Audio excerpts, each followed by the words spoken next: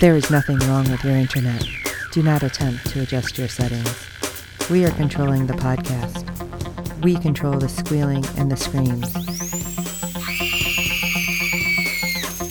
We can make your heart flutter, your eyes blur from tears, or sharpen your mind to crystal clarity.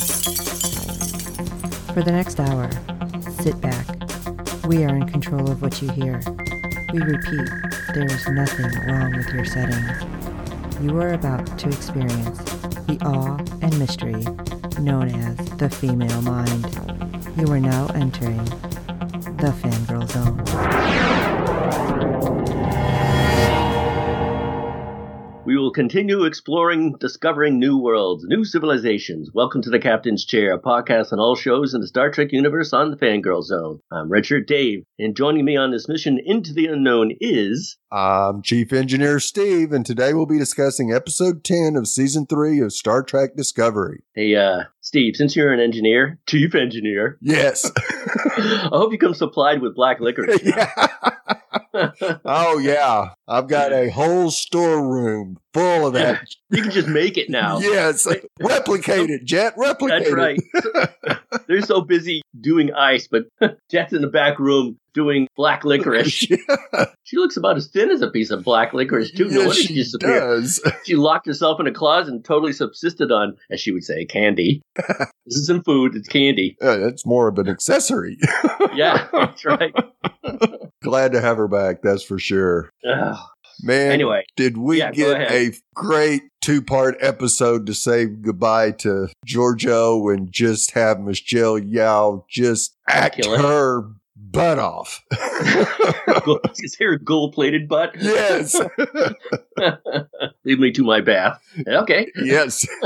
And camera switches away. Yeah, it was great. Any opportunity to see Michelle Yao act like that is... I'll take it. Yes. It's such a treat. Absolutely was. And just, it's been great to have her be the BA that she is as the Emperor. But even in this episode, we really get the notification that, yeah, she has changed since being on Discovery. And to see her grapple with how much of that to show and how much not to show was absolutely just amazing. I know. You can see her struggle with it too sometimes. Yes. Her facial expressions. She just wanted to take up a tiny little knife and stab her lip. You know? Stop that. I can't stop it. Yeah, it was a lot of fun. There's a lot of high drama just to devote to someone's switching to her own show eventually. Right. Including pulling things out of their galactic wormhole. Deep Star Trek past just to make it even crazier. And that was pretty amazing too. I went to YouTube just to revisit that. Anyway, gosh, I don't know what else. I did like it. I liked it. It was fun. Oh, yeah, I did too. Thoroughly enjoyed it. It seemed like after my second view, I was like, wow, that seemed like a season finale. Yeah, it very well could have been. And then, of course, it leads right into, they don't waste any time on Discovery, right into, and next week. Yeah. Wow. Yeah, how many we got left after this? 3 or 4? I think we had 2 in this year and 1 next year. Yes, I think so. Yeah. We have 3 more episodes left. Good grief. Yeah. Where does time go? Well, in another dimension, they're just starting. Yeah, exactly. Have you heard anything? Is there any news about Section 31 show? No. Yeah. All quiet on... All quiet. Who knows? They could be filming right now, and we don't know. I mean, you would think they would let us know that filming has started, but nope. Haven't heard like a thing. Yeah, it's hard to keep secrets, but apparently there's some, as we know. Oh, yeah. Especially when you watch the Ready Room and Will gets to talk to Michelle, and he's mentioning what a way to say goodbye, and she's kind of going, well, not really. Yeah, maybe to you, Will. Yeah. Maybe you're going someplace. That's when he freezes and she gives her the Filippo Giorgio Emperor stare. Yeah. Well, shall we get into this episode? Get into it. You don't like my deep voice? Yeah. Episode 8, Terra Firma Part 2. Giorgio uncovers the true depths of the plot against her, leading her to a revelation about how deeply her time on the USS Discovery truly changed her. I don't know what's for the better or the worse. Yeah. Anyway, it's somewhere in between. She's scary. Yeah. Picking up from the first installment, where we left off, Terra Firma, Part 2 finds the Terran leader dealing with political intrigue in the mirror universe. I was beginning to think maybe that should be a regular show, too. Oh, yeah. I don't know how many spin-offs we can take, though. I'm sure the cast would love it. Oh, yeah. They really get to go crazy. I didn't know, Michael, had so many teeth, because she bared her teeth a lot. Oh, yeah. Which is seriously angry. Oh, wow. yeah. Kudos to your dentist, Sonequa. Yes. Those are some teeth. They should have had little bits of blood on it, because I noticed later on her uniform had blood on it. Yeah. Can you imagine if they put blood on her teeth? Oh, man. I'm going down a rabbit hole. Transported there by a mysterious doorway, Georgiou remains unsure of whether what she is experiencing is a real or illusory. Yet she is determined to regain Mira Burnham's allegiance and preside over a reformed Terran empire. Burnham labels her mother as weak. I was mad at that. Yeah. Citing a coalition that the Romulans, Andorians, Tellarites, and Klingons have found to rebel against the throne. Michael believes the Denoblians, Rigelians, and Cordonites would tune to an alliance. This is all great. Yeah. Ripping off all these races across the galaxy. I'm like, I want to see this. Yeah. The Federation is bad on their side, so the Klingons are like Boy Scouts? Yeah. No. Doubt it. Georgiou stays the course, banishing Burnham to the agonizer booth and tasking Captain Tilly with breaking her daughter's traitorous spirit. That's a mouthful. Thanks a lot, Tilly. Yeah. The Emperor feels the only way to truly reach Michael in the mirror realm is through strength and pain. So she permits Killy to subject the imprisoned Terran to months of torture. Yeah. Yeah. Burnham was looking pretty rough there at the end of the torture. I know. She wouldn't need a toaster for her bread anymore. She just put it on her forehead. Yes. I swear she was like smoking. Was smoke coming from her? Yeah. It sure looked that way. It sure looked that way. Why would she be in a smoky brig? Yeah. I think it's coming from her. Someone light up a cigarette in here? No, honey, it's you. Yeah. Influenced by her experience in the Prime Universe and convinced there is a better way for the Empire, Georgiou recounts fond memories of following a young sleepwalking bird to fields with fireflies. Probably murderous fireflies. Georgiou places the orb containing the luminous insects at her daughter's side, an act which seemingly sways Burnham into compliance. Meeting with Georgiou, Burnham vows that she is once again devoted to her mother and agrees to eliminate Lorca's co-conspirator. Hey, were you wondering if we were going to see Lorca? Of course. Yeah, me too. I wonder why not. Yeah, I don't know. Unless he's going to be in the spin-off series. He's not dead, is he, or is he? Can't remember. Is he dead? Let's see. Yeah, well, not in the timeline that Georgiou was in, he wasn't. But yes, I believe he did die before we got back to the Prime Universe. Well, we'll find a way for him. Yes. She's going to need him. Yeah. That'd be great. Michael executes Landry, Bryce, Detmer, and a host of other Terrans to prove her loyalty and promises to help hunt down and kill Lorca. Yeah. I don't know how they even make friends in that universe. No, you can't. You can't make friends. Give someone a good hug and like, I know you're going to kill me. Yeah, I know you know. Yeah. And here's the knife in your back. Yeah, I know. I just put it here for you. Yeah. In a private moment with Georgiou, Mira Saru, or rather the nameless Kelpian servant, who is the counterpart to her intrepid Captain Saru, admits that he is undergoing Bahare and will soon need to be culled. Poor bastard. Aware that the Bahare is not a death sentence from the U.S. Discovery's exploits at Kaminar, the Sound of Thunder, the Empress assures the Kelpian that he will emerge from the process as a new person. I think he was slightly pissed off to learn that. I mean, the more he figured it out, he's like, wait a minute. Yeah, you're not from this universe. Yeah. And you go, man, how does the Kelpians know that there's different mirror universes? Yeah. Just like, plus, wow. Yeah, that freaked him out on so many different levels. It did. Wait a minute. My family. Yeah. Burnham and the ISS Discovery locate one of Lorca's top lieutenants in orbit around Risa. When Georgiou and her daughter meet with the uncooperative man in the brig, Burnham reveals that she has been deceiving her mother all along. In typical Terran fashion, Michael and her allies attack Georgiou, but in an even more Terran style, the Emperor springs her own trap, calling in Saru, Owo, Tilly as backup. Wow. Awesome fight. Colbert got flipped to the ceiling by Saru. Saru just whack.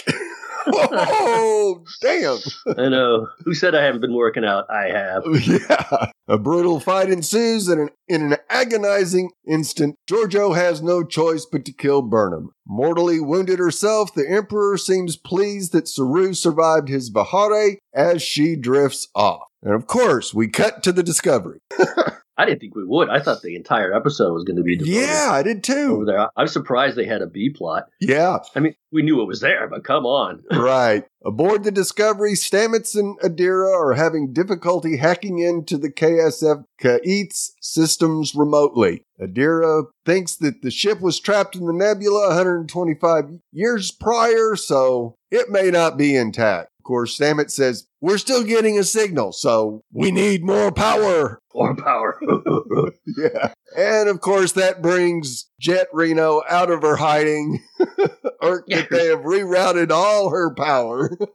You'd think someone would be monitoring that on the bridge, like, where's all this power going? Right. It's here, then it's there.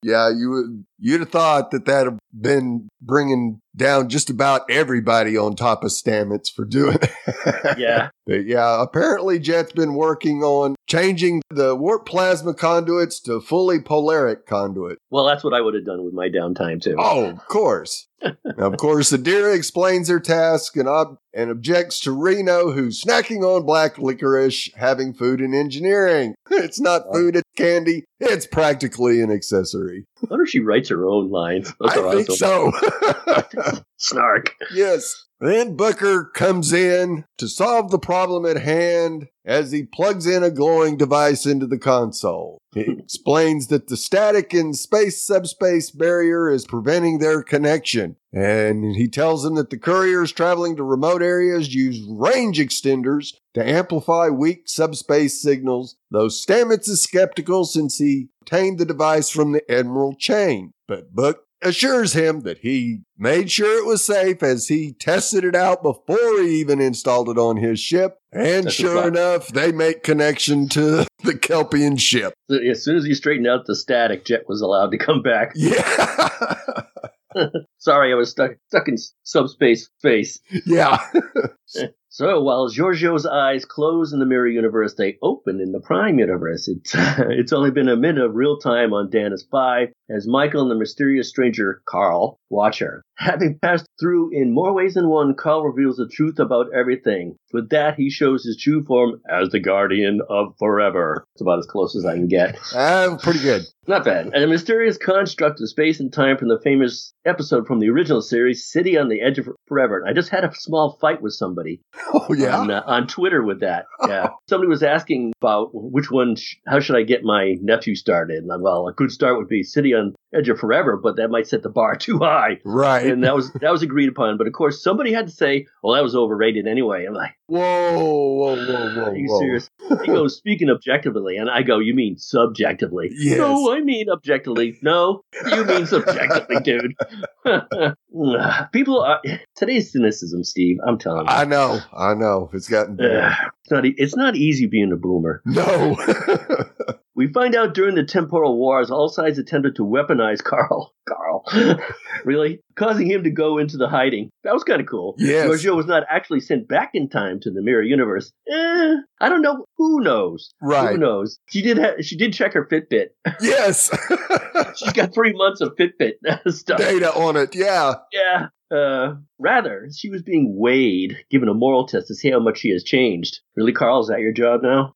And though she failed in not saving Michael's life, other Michael, her attempt to do so showed she has the capacity and promise to save many others. Yes. He creates a portal, encouraging to go back to a time when the Mirror and Prime universe were closer together. You know, I don't know if you've ever looked into bubble universes, that we might be in bubble universes or even a foamy like universe that are like, if you add more water or foam, the bubbles like drift around, or I should say universe. That's what I imagine when they say they like drift and come together. Sure. But tinfoil hat theory, maybe a little too soon, but if she goes back to a time where the universe was closer, that gives her a chance to find Lorca somehow. Right. And make sure he's on her series. Yeah, he's a busy guy, busy actor still. Yeah. Wouldn't surprise me a bit. Yeah, that's what tinfoil is for. Yes.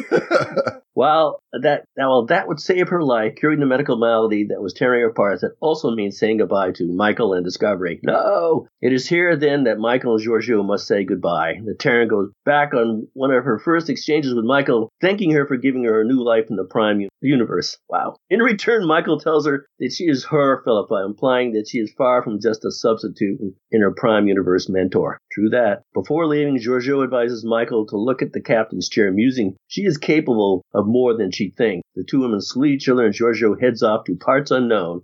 That's a lot to chew on, too. Yes, it is. I was going to ask you in our last episode, so why is Michael the center of this show now? I mean, the original conceit was to have Michael the center of the show. Right. And not a captain. Right. But we've seen her acting chops as a captain. Yes. Pretty awesome. Yes, it is. And so if they, defanged her by having Cleveland Book around all the time, and she's no reason to be jealous of everyone. So I said, why is she the center of the show? Unless they have plans for her to becoming a captain. That's possible, but yeah, I don't want Doug Jones to leave. That's for sure. I know. But then this is the way my mind works, Steve. With the upcoming episode and him finding apparently Kelpians at the center of that nebula, right? That could give him an excuse to move on. Yeah, it could. That would be stunning. I don't think a lot of people would be happy with that. No.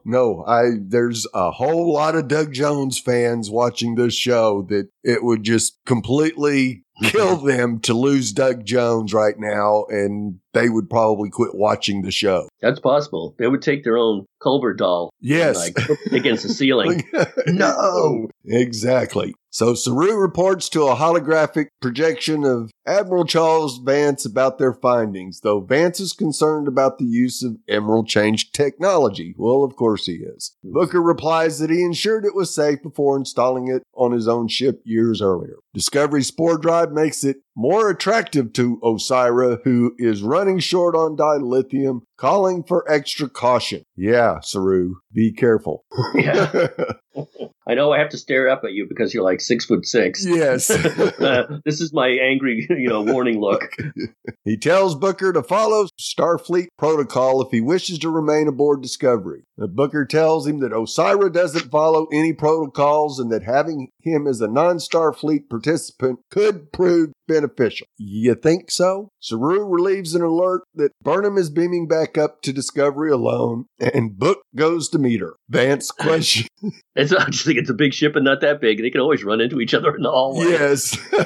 Vance questions if Saru is distracted by the Kelpian crew of the Kylith and orders him to report as soon as he learns anything further. And then he offers condolences regarding Giorgio. In the corridor, Book tells Burnham he's sorry for her loss and they embrace. Later in her quarters, Burnham tells Saru that they will not see Giorgio again. Yeah, I thought it was interesting the way Michael basically didn't say she died, but he just said, no. She's deceased. Yeah. And she's deceased. She is deceased in this timeline right now. Yeah, that's what it would suggest, too. Yes. Because anything that Philippa does in the past will be evident in the future. Yes. You have to. Yes. Stick a note in a bottle and stick it in the wall. It'll be there 1,000 years from now. Exactly. And so, unless Section 31 is able to completely destroy their records, which I guess anything's possible, I could see Burnham digging into even the ship's databases because of all its knowledge to find out what Philippa actually did. And the spear would have knowledge. The spear data probably would. Yeah. Unless she comes back after the spear passed on and uploaded all its data to Discovery. I mean, I guess she could probably pop back right at the second after Control was destroyed and move on from there. Yeah, very convenient. Oh, that's what Carl's for, I guess. So the crew gathers to toast Giorgio, with Culber calling her the most stubborn patient he's ever had. The other crew members share their ambiguous opinions about her. And Burnham says she was like a mother, almost. Well, like a sister. Well, almost. Is this Chinatown? Yeah. I loved her and hated her, sometimes both at the same time. Yeah. Oh, I think we all loved her. Yes. If it is a different timeline, speaking of tinfoil hat theories, then she would have to forget everything. Talk about Philippa. Right. Everything. And not know anything? I don't know. Yeah. She must carry the memory of Michael somehow. She'd have to be memory wiped. Right. Carl would have to do that for her. Yeah, and if that happened, she would return to her Terran personality. Yeah. So Carl won't wipe her memory. There's no way he would do that. So she's going to have all her memories of Michael, both hers and ours. I have this, speaking of more tinfoil, stretch out that tinfoil, Steve. Okay. So if they start a show and there is a Lorca on it, which would be awesome. Right. I can see him joining forces with her, but secretly engineering a different future so he can, I don't know, get back to the Terran universe since they're close again, apparently. Right. And be the ruler he always wanted to be there. Yeah, very well could be. Or at least change the timeline where he is now. And that, of course, will ripple all the way, 930-something years into the future. Right. Where that has to be fixed, too. And Carl will be like, what? Yeah.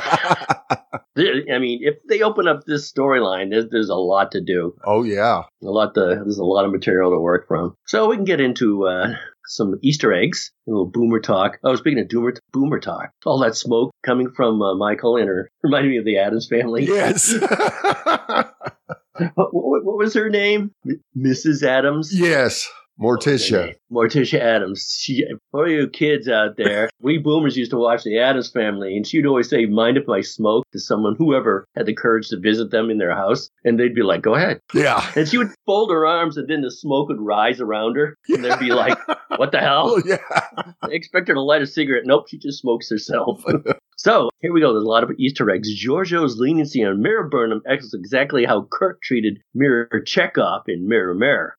In that episode, Mirror Spock was blown away when Kirk didn't order full duration in the agony booth, even though Chekhov's crime warranted death. Basically, Giorgio is behaving a lot like Kirk did in Mirror Mirror. The irony being she's from this universe and Kirk wasn't. Yeah. Very true. Or that universe. Yeah. When Giorgio tells Mirror Burnham that the subjects of the Empire are in constant rebellion, she suggests that the current model of the Terran Empire is doomed to fail. And they always threw in little hints about Rome, too. Right. We all know what happened to Rome. Yes. Yeah. It can only kill off so many of your subjects. The assessment aligns with what Mirror Spock said in Mirror Mirror when he outright acknowledged that at some point in the future, the Empire will be overthrown, of course. Maybe because they didn't have enough goatees in this version. Nothing overthrows that. No. Mirror Burnham mentions a vast alliance trying to take down the Empire. This vaguely references a similar alliance that Prime Burnham discovered in The Wolf Inside. In that episode, Giorgio destroyed those rebels from orbit, but this timeline is slightly different. Burnham rattles off alien races that are part of the coalition against the Empire, and those selections seem to be very pointed and interesting. Here's why. Romulans. This implies the Romulans and the Vulcans split in the Mirror universe, much as they did in the Prime universe. Plus, it also implies that Terran Starfleet might be more aware of the Romulans in their 2250s than their Prime universe counterparts. Oh, my head. Yeah. And Doran, you know what, Steve? What? In the Terran timeline, the Romulans really were androids. Nice. I know. I'm going to write them a nasty email. Here's something you can do. Yeah. The Andorans, founding members of the Federation of the Prime Universe, sworn enemies of the Empire in the Mirror Universe. Tellarite. This checks with what we saw in The Wolf Inside in Season 1 of Discovery. Klingons. Again, in The Wolf Inside, we learned that the Mirror Vok was the benevolent leader of a rebellion against the Empire. Yay, Vok. Come back soon. Denobulans. This is a callback to Enterprise. Dr. Phlox was a Denobulan, and in the Enterprise two-parter in Mirror Darkly, Mirror Phlox, there's a lot of mirror talk, worked for the Terran Empire. So if the Denobulans were revolting, then yes, the Empire was in real trouble. The Denobulans, they're always revolting anyway. Oh, yeah. Rigelians. Although mentioned in the original series and Deep Space Nine, we first saw Rigelians in Enterprise, Most recently, we saw Rigelian in the Lower Decks episode Much Ado About Boimler. That was an interesting episode. Yes.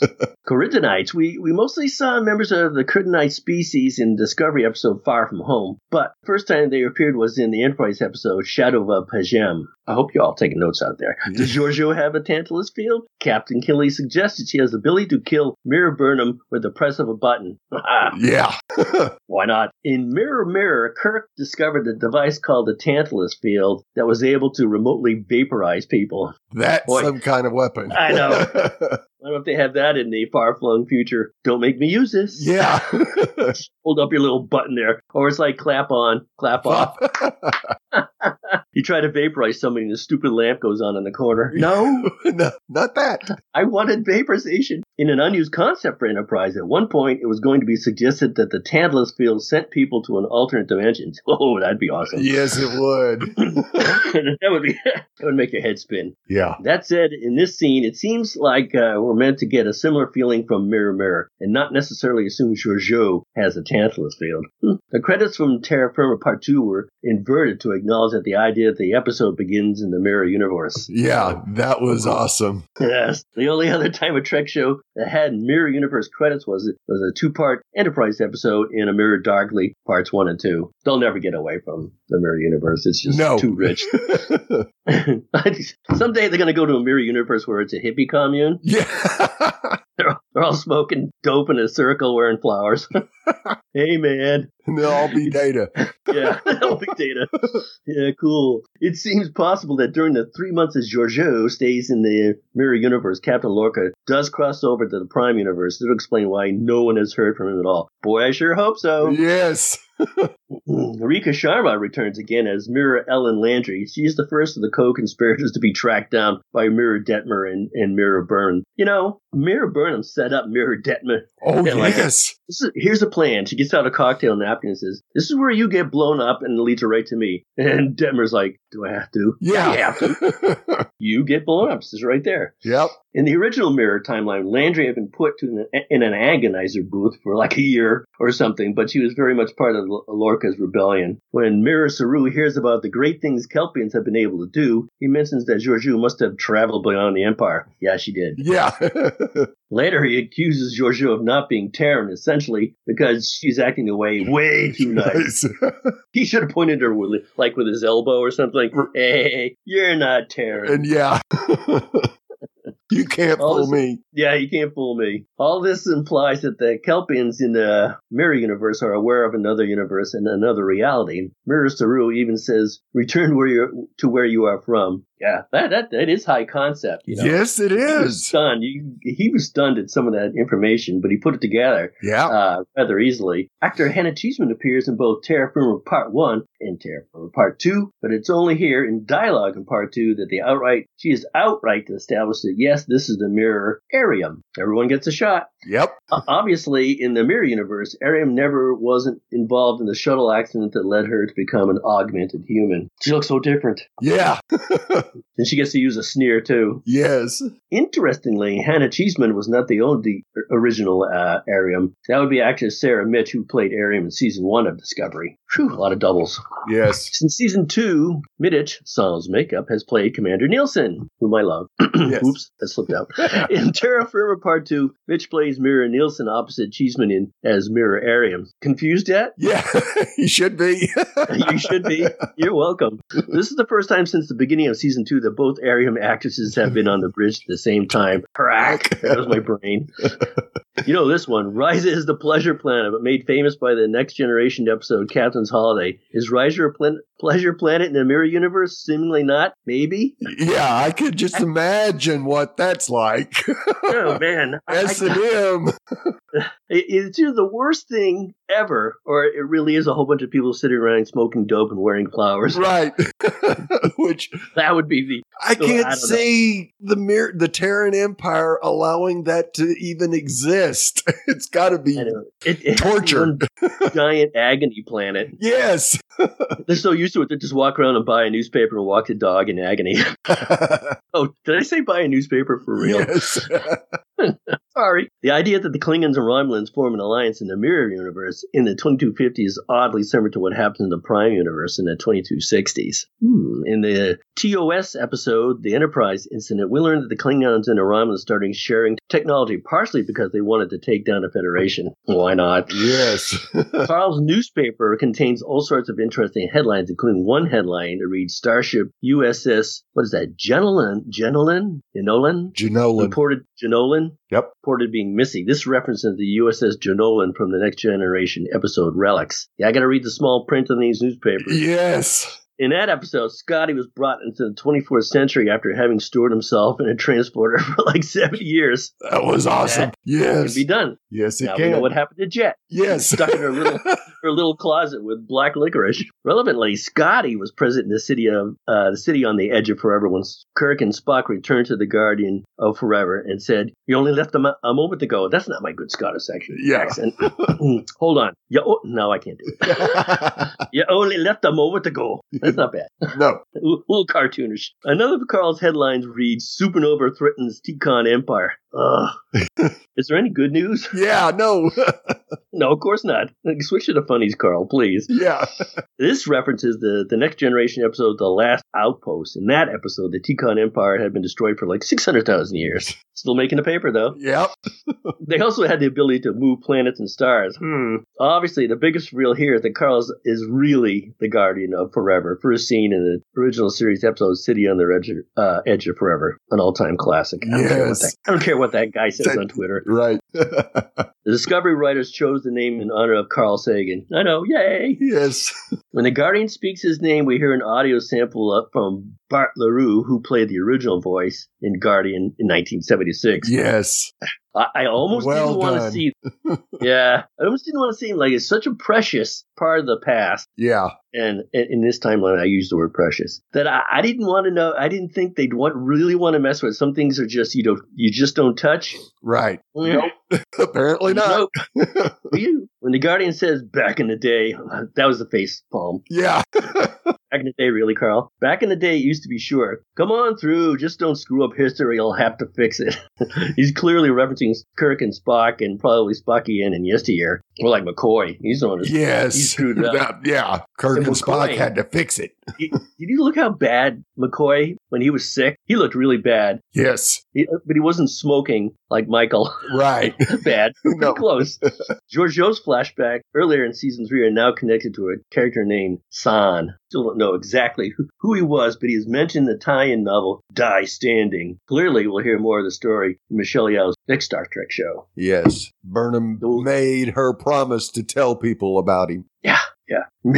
Mira Giorgio brings the relationship between Burnham and Prime Giorgio full circle when she tells her that she also got what it takes to be captain of a starship, which now I expect. Yes, you just you have to. Yeah.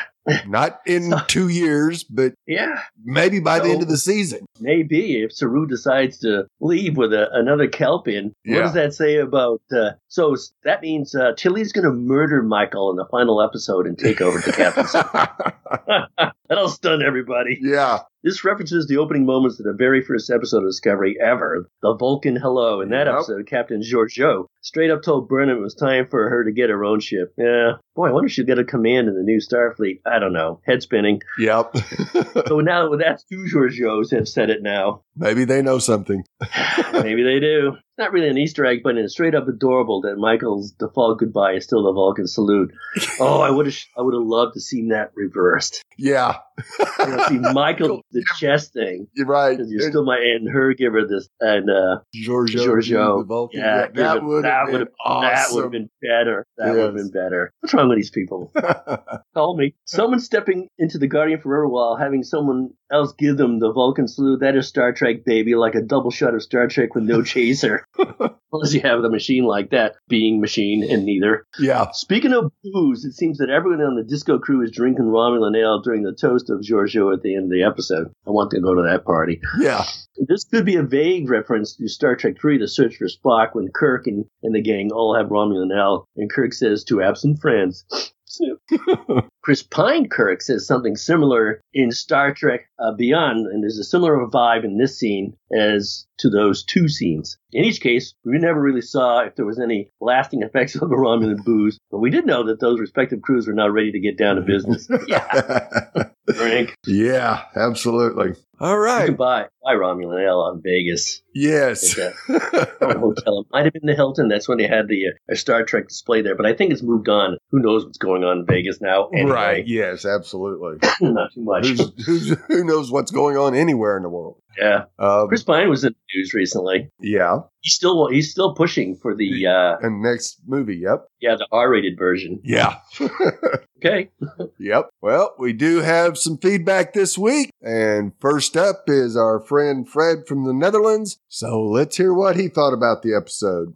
Hello, Steve and Dave. This is Fred from the Netherlands with some feedback for Star Trek Discovery Season 3, Episode 10. Whoa, quite a heavy episode. I don't know if I like this alternative universe, the mirror universe so much. It was really dark and awful in the beginning, and especially seeing Sonequa Martin Green, although she did it very good, this role so dark, so angry, so... Well, I can imagine that the actors like it to get the worst out of yourself and play these roles, but I found it a bit too dark. Marvelous at the end was actually the interaction between Michael and Georgiou and this guy with the bowler. In the previous episode, I had a lot of difficulties with this guy, this Carl, but here it was much better. And of course we get here the start possibly of a Georgiou own series here, a Section 31 series, whatever, wherever she will be going. So that's a nice setup for that and getting rid more or less of Georgiou here. I really wondered that when season 2 ended, like how do we get a Section 31 Georgiou series when she is going to the future 930 years?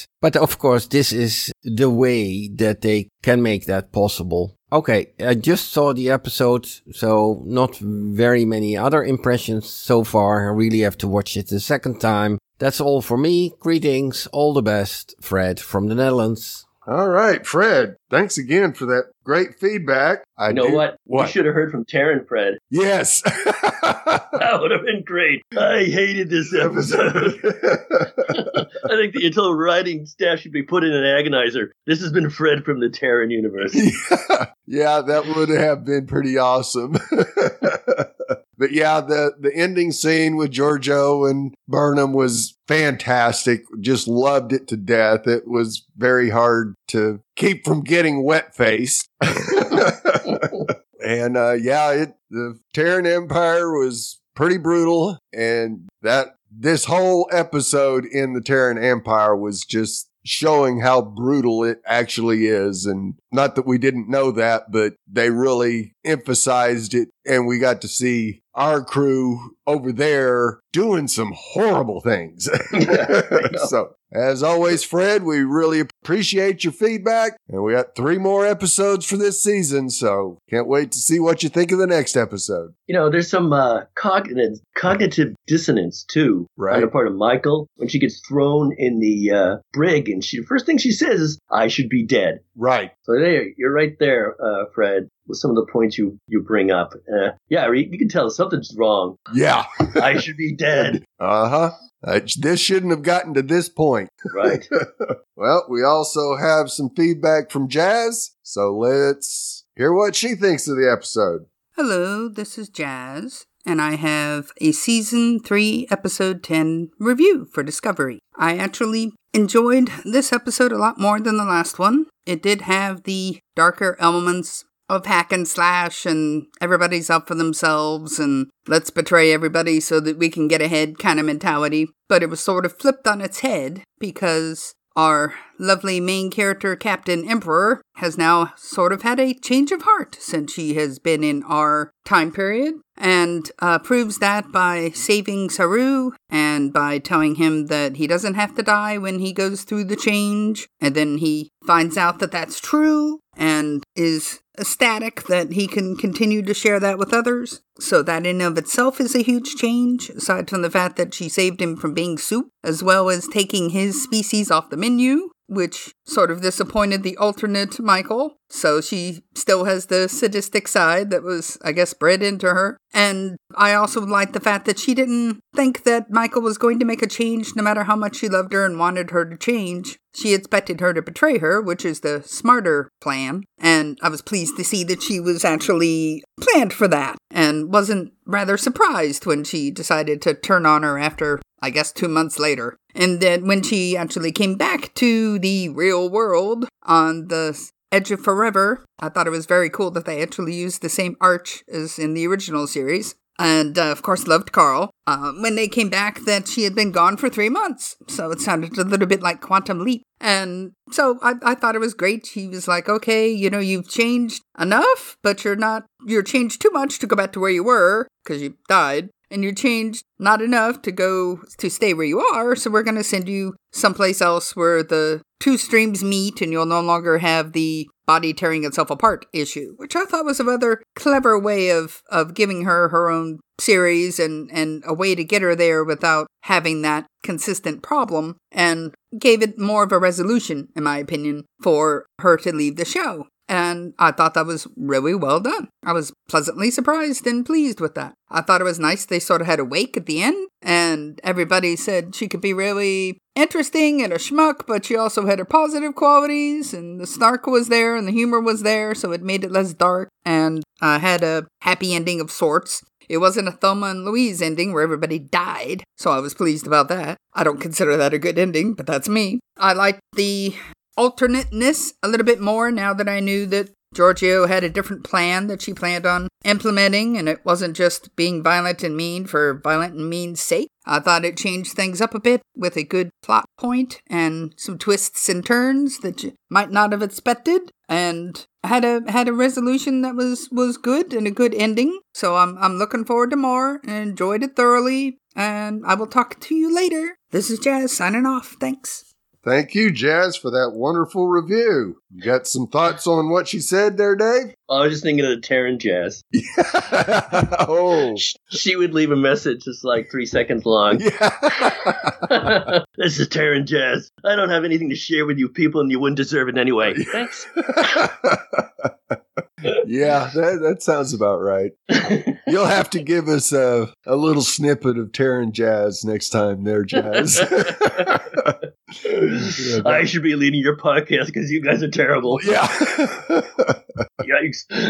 Yeah. Well, of course, we always appreciate your feedback, Jazz. Oh, yeah. And I do agree with you that the way Giorgio's effect on the Terran universe will be felt for a long time, I believe. Now, could it still be destroyed by their alliance? Sure, it could. But I think that will, who knows, maybe Lorca will take over unless he's already into the Prime universe. So then that leaves it to Killy. Yeah. She might be strong enough to handle it and not change it, but extra strength, Killy. Yes. New and improved. And yeah, we definitely love the ending scene and Carl, because it was nice that Burnham and just basically forced him to show his hands, because he was dodging every question she was pounding him with. And finally he gives it up and says, all right, you want to know who I am? Here you go. Yeah. Well, as always, Fred and Jazz, we really appreciate your feedback and looking forward to hearing from you again. And we'd love to hear your thoughts on each and every episode this season, and looking forward to interacting on social media with all the great fans. How can the fans interact with us, Dave? Well, Steve, they can go to www.fangirlzone.com and click on the contact link, where you'll find several ways to contact us via email or through social media. On Twitter, he's at Sawyer Steve, and I'm at The Real ID Dave. And I was just thinking, which is always trouble. Yes. Oh, never mind. I lost my train of thought. Did you just change universes, Dave? I did. I was thinking about Lorca and alternate universes and what she said, and then it went right out of my Vulcan mind. Well, please review and rate us on iTunes and every other platform you're listening to us on. As It helps other fans of the show find us, as there are a lot of Star Trek Discovery podcasts out there. Tell your friends, and we do hope you're enjoying our podcast. And don't forget to check out the other great Fangirl Zone podcast.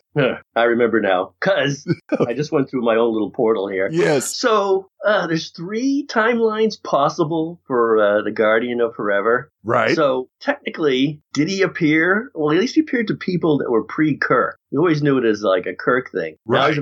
Now he's appearing before people that are pre-Kirk, but they're 900 years in the future. So Right. are there 2 or 3 timelines? And if that's true, it may answer some of our questions about whether Philippa can remember Michael Burnham and the rest Right. 900 years or not. And if there's a Lorca in her who still wishes to go back to his old Terran Empire. Right. I don't know. I still can't. I wouldn't agree with Philippa forgetting Michael Burnham and the rest. That doesn't seem right. Right. We shall see. Steve. Yep. Anyway, the 11th episode is on December 24th because no one else is doing anything that night. Yeah. It is titled The Citadel. So until then, remember. This is Chief Engineer Steve. Biologically impossible. If he tried, his DNA would unravel like a hormonal teenager. Take that, Stamets. And this is Red Shirt Dave, and I am the Guardian of Forever, or at least this afternoon, when I've had too much football and too much to drink.